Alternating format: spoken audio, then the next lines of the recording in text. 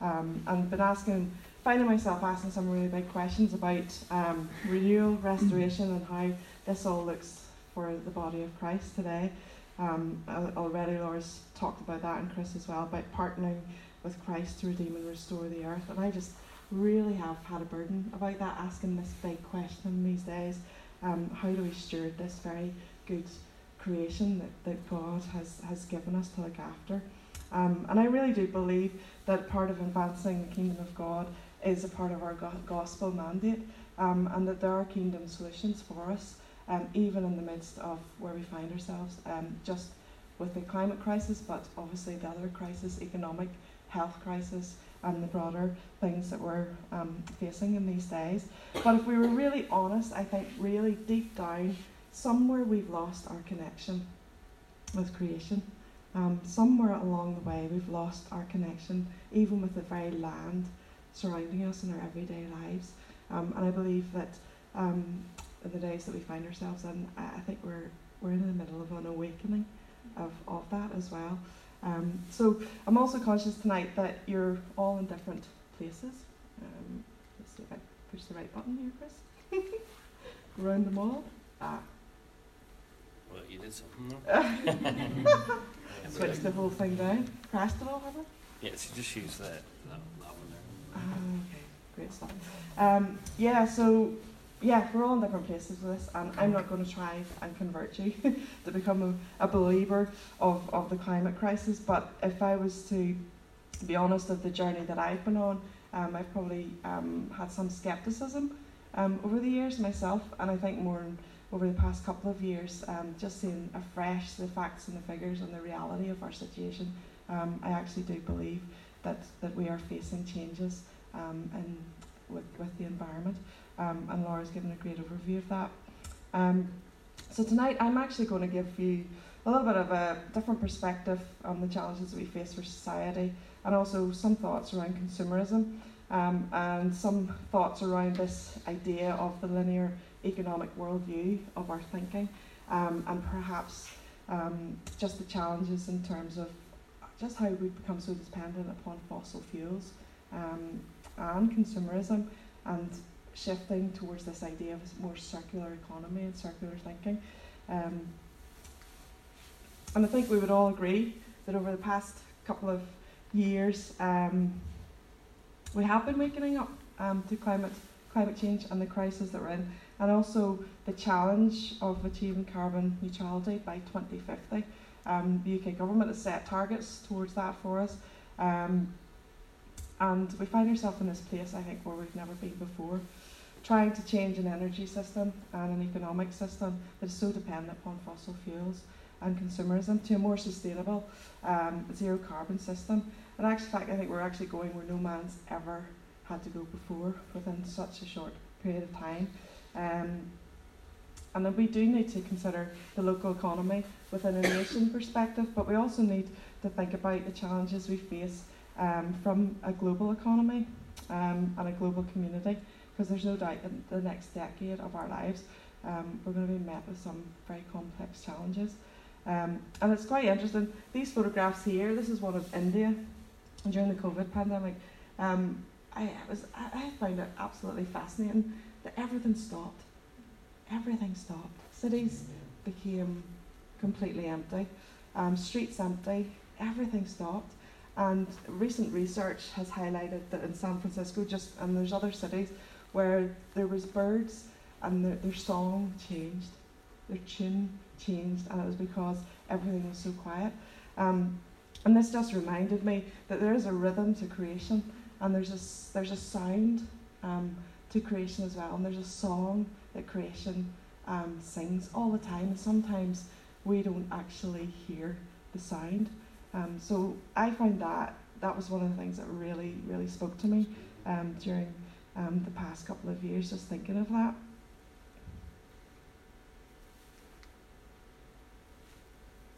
Just want to highlight a few policy changes that are actually going to impact upon Northern Ireland more than anything. Not going to go into these in any detail, but there's a lot. This isn't even the full list, but there's a lot of strategic changes coming in terms of the environment strategy for Northern that's open now at the moment for consultation, probably expecting that to come through in the new year at some stage. And when you read these documents, you see the vision for the future, and it's great. You see the freshness of the text and all of these things, but also you're faced with the reality of the challenge. Is this really going to happen? How are we really going to achieve some of these changes? One in particular that's coming very soon, we're expecting it during COP26, more so the end of this year before Christmas. I don't know if it'll come out, is the energy strategy. And this is actually one of the strategies that's going to impact us as householders. It's going to look at the energy mix for Northern Ireland in terms of the changes moving from oil to gas. The Department of Economy is very keen to go for a hydrogen economy.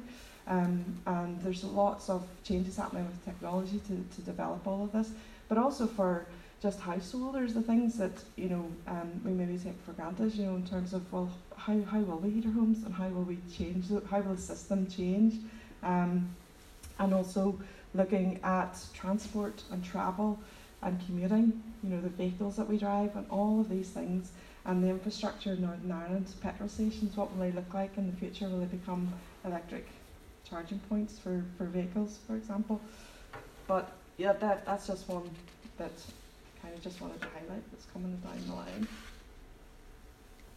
So we think about the circular economy. I want you to think about nature and the environment, because little did we actually realise that this concept has been here for quite a long time. You think about the carbon cycle, you think about the water cycle, we think about the nitrogen cycle, and this idea that waste doesn't exist in nature, because each organism contributes to the health of the whole. If you imagine a fruit tree blossoming, falling to the ground, decomposing food from other living things, bacteria and fungi, feeding those, organic waste of both the tree and the animals eat the fruit, decomposing nutrients in soil, and the tree can take up and convert this into growth. So one organism's waste becomes food for another. So this is what the circular economy, the idea, the principle is all about. This alternative to the current linear economy, in which we just take resources, we produce them, we consume, and we generate waste. The circular economy looks at how we design and manufacture goods and products to actually eliminate waste. And I've got a little video. Hopefully it will work.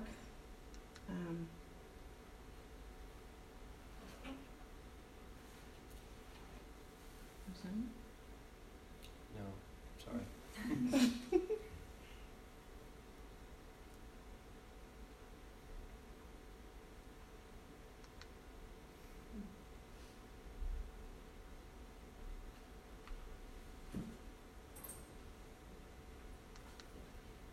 Okay, so we'll forget about that, we'll move on. So the video basically was showing the idea of the linear economy, where these resources that are extracted from the earth, mined and manufactured to produce, like transported goods, and then these are disposed of as waste. So the linear economy model, as you can see, is this take, make, use and waste model. And it's estimated that the world will produce over 2 billion tonnes of municipal solid waste annually, and global waste is expected to increase to 3.4 billion tonnes by the end of 2050. So in light of this, there's big challenges with this particular system. The United Nations have recently placed agreements to rethink our production systems, and also how we can actually reduce our environmental impact as well. And there's an alternative, this alternative system, and the environmental challenges with that is known, like the circular economy is like a closed loop system. So where you take, it's unlike the linear economy, where you're extracting, producing and producing waste. The circular economy is more looking at the design and how we actually make our products and our goods, and keeping the materials in that process for the highest value possible at all times, to actually avoid generating waste in the first place. So we have to consider the government's ambitions for this net zero 2050 challenge, but we also need to consider how the circular economy may in actual fact become a circular carbon economy as well, as another principle of where the government's heading with this. So if we take these, take this idea of the circular economy, so you're sourcing all your materials, extracting them from the earth, you're manufacturing your goods, then you're looking at the logistics of how you're going to transport those.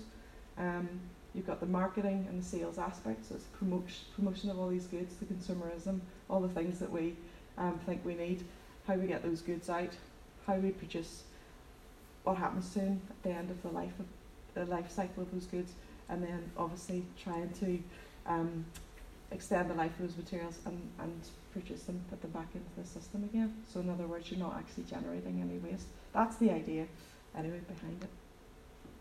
The Ellen MacArthur Foundation underpins this system with renewable energy sources, so such as like wind, solar, biomass, and the idea is that everything around us, all the materials, the natural environment, all of these things can actually sustain life and create this sustainable system for the future that builds upon economic, natural and social capital. So there are three key principles really to remember would be designing out the waste, keeping the products and materials for as long as possible, and then regenerating our natural ecosystem. And this idea of making and cooking an omelette, once you make it, it's not very easy to unscramble an omelette again. So everything we design, think of the clothes that we wear, think about the houses that we live in, our smartphones that we use, the things that we use for delivering our food and the transport, all of these things have been designed with linear thinking in mind, and it's generating waste. And for example, the fashion and plastics industry products and systems have been designed in such a way that approximately 70% of those materials that flow through those systems are destined for landfill or incineration or leaked into the environment. So in the circular economy, this idea then waste becomes like a flaw of the system. So you design it out in the first place. You avoid producing the waste to begin with, and you're using all of those materials. So there is a need for us to really shift our mindset in the days ahead. And Northern Ireland, there is a strategy coming. In Scotland, they've already developed a strategy, and the UK government is obviously very much behind this idea. And it does present actually quite a lot of challenges, because if you disrupt an old system, you're going to have some hits and losses with that. You're going to maybe lose jobs, you're going to maybe lose industry, but on the other hand, you're going to create new opportunities, innovation, and this idea of a green revolution is kind of the idea going forward.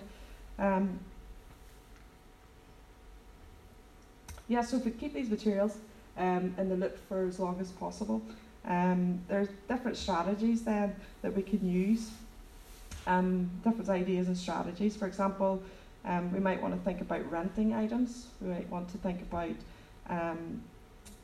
services rather than actually buying products. We might want to think about repairing products, remanufacturing goods. We might want to think about things like how can we reuse the things that we purchase, or how can we share second-hand products, how can we extend the life of these products, reselling items, and recycling really actually then becomes sort of like the last in the loop.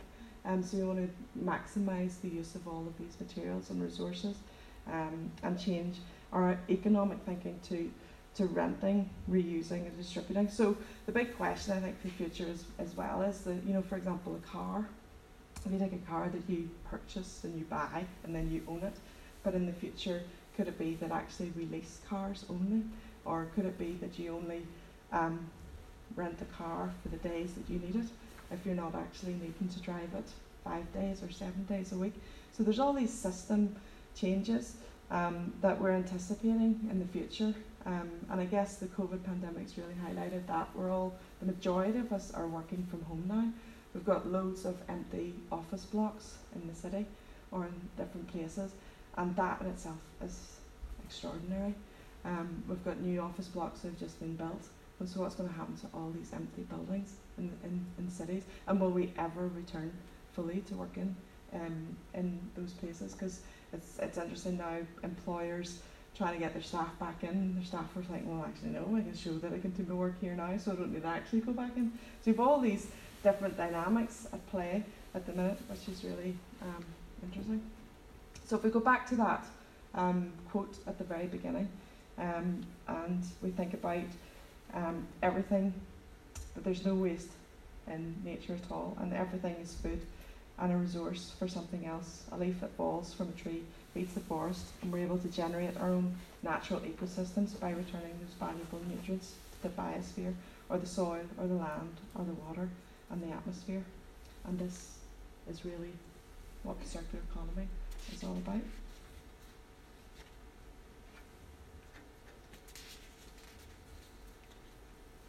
So what are the potential benefits from this? There's been limited research, to be honest. There's some research that is showing some of the benefits, but because we're going in a direction really to change a system that we've been locked into for years, there's not a lot of research to show that this will actually work, or how do we change our habits, even just what Laura was mentioning.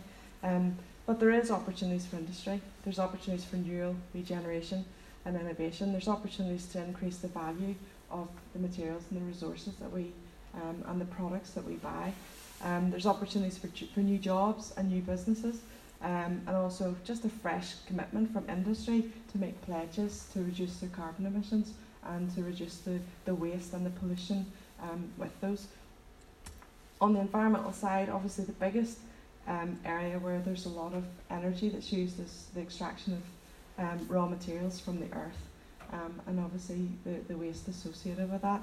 And Laura highlighted obviously some of the nations at the minute that are facing climate change, but also those similar nations are also facing like real challenges with pollution related to the mining of those materials from the earth, and then it damages people's health. And also then the waste, all the waste that we generate here in the West ends up going to these countries to be disposed of, and that causes other health problems for those countries as well. So there is a responsibility, I think, upon nations to take ownership of the waste that we're generating, and actually taking ownership of that and doing the right thing that's honourable for society in these days. On the social side of things, opportunities between industry and society. There's real need for all of us to get involved in this. It's not just down to the one or twos, but it's actually going to take industry and everybody to get involved in this. This obviously is going to help to improve relationships, understanding customer needs, and public awareness with the climate change, health and the environment, and sustainable goods for the future. These are just some interesting facts, not going to go through all of these, but since the 1970s, I think we mentioned the 1970s earlier, or somebody mentioned the 1970s, consumption of resources has tripled and expected to double again by 2050 if we keep going as business as usual. So we are heading in the wrong direction, but there are approximately 45% of global greenhouse gas emissions comes from product use and manufacturing. So what's interesting at the minute is the 55% is changing the energy system. So that's actually the easy part, generating, creating renewables, wind, solar, all of the. So once we change the energy system, that's going to be quite easy in terms for householders or businesses, because the infrastructure is partly there. But the biggest challenge really is reducing the greenhouse gas emissions associated with this extraction of materials and the consumeristic side of that.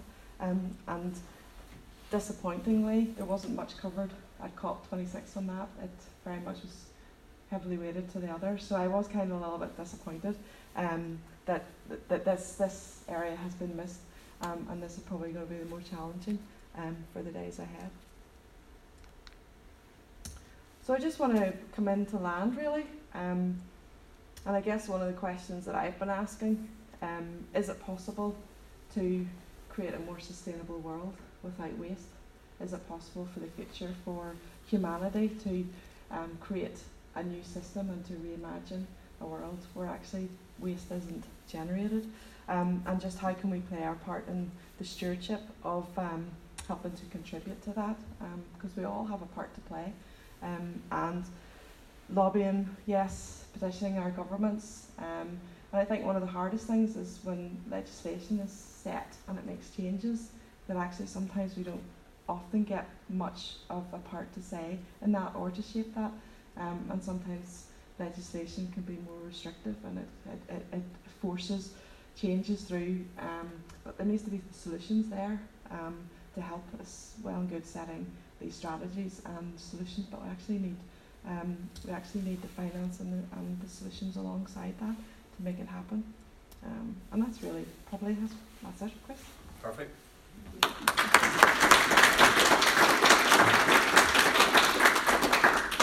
Thank you, Gillian. And it's funny, listening to Gillian reminded me of the olden days when we had a milkman. He turned up at our door with glass bottles and he gave us milk, and we gave him the bottles back, and then the same bottles came back to us with more milk in them, and he took them away again. And it was probably, there's probably a lot of things that you think, do you remember actually we had probably some of this stuff right decades ago? I used to love collecting empty glass bottles that you got like 10p from the shop from, and you could like earn a clean fortune, like maybe 50p, by just going around and collecting anything that looked like it was vaguely one of those bottles you could return and get your money and just buy sweets with directly. But I think understanding that we're part of a system where waste is accepted is really important for us to think about, but then actually kind of go, we think we're doing really well when we put stuff in our green bin, and actually the more stuff we put in the green bin, the more well we think we're, look at all the stuff I'm recycling. Instead of actually asking ourselves the question, what is my green bin full of plastic that I just looked at for 2 seconds and took products out of and put it into the bin in the first place. Just as a wee bit of an advertisement, we do have a zero waste shop in our area. In fact, there's 2 that I can think of. There's probably more, but Church Street Pantry in Portadown, and there's something in Banbridge, but I don't know the name of. But somebody in this room probably does. Inspire Wellness. There we go. So you can actually sort of opt out of the system a little bit and do that in a very small way. But even just in terms of getting this straight, the linear economy. You get stuff, you use stuff, you create waste, you throw it out. And the circular economy is actually just asking lots of completely different questions around what we do with our products, what we do with our stuff, and where it goes, and how we can reuse it. And you've probably been frustrated at times when you have, for example, an electrical product and it breaks. And you put that electrical product in the bin, and it probably ends in landfill, and you look at it and you think, so this must be pretty easy to fix. If you try to take anything like that apart, you realise it's manufactured not to be fixed. Manufactured with costs being the primary driver.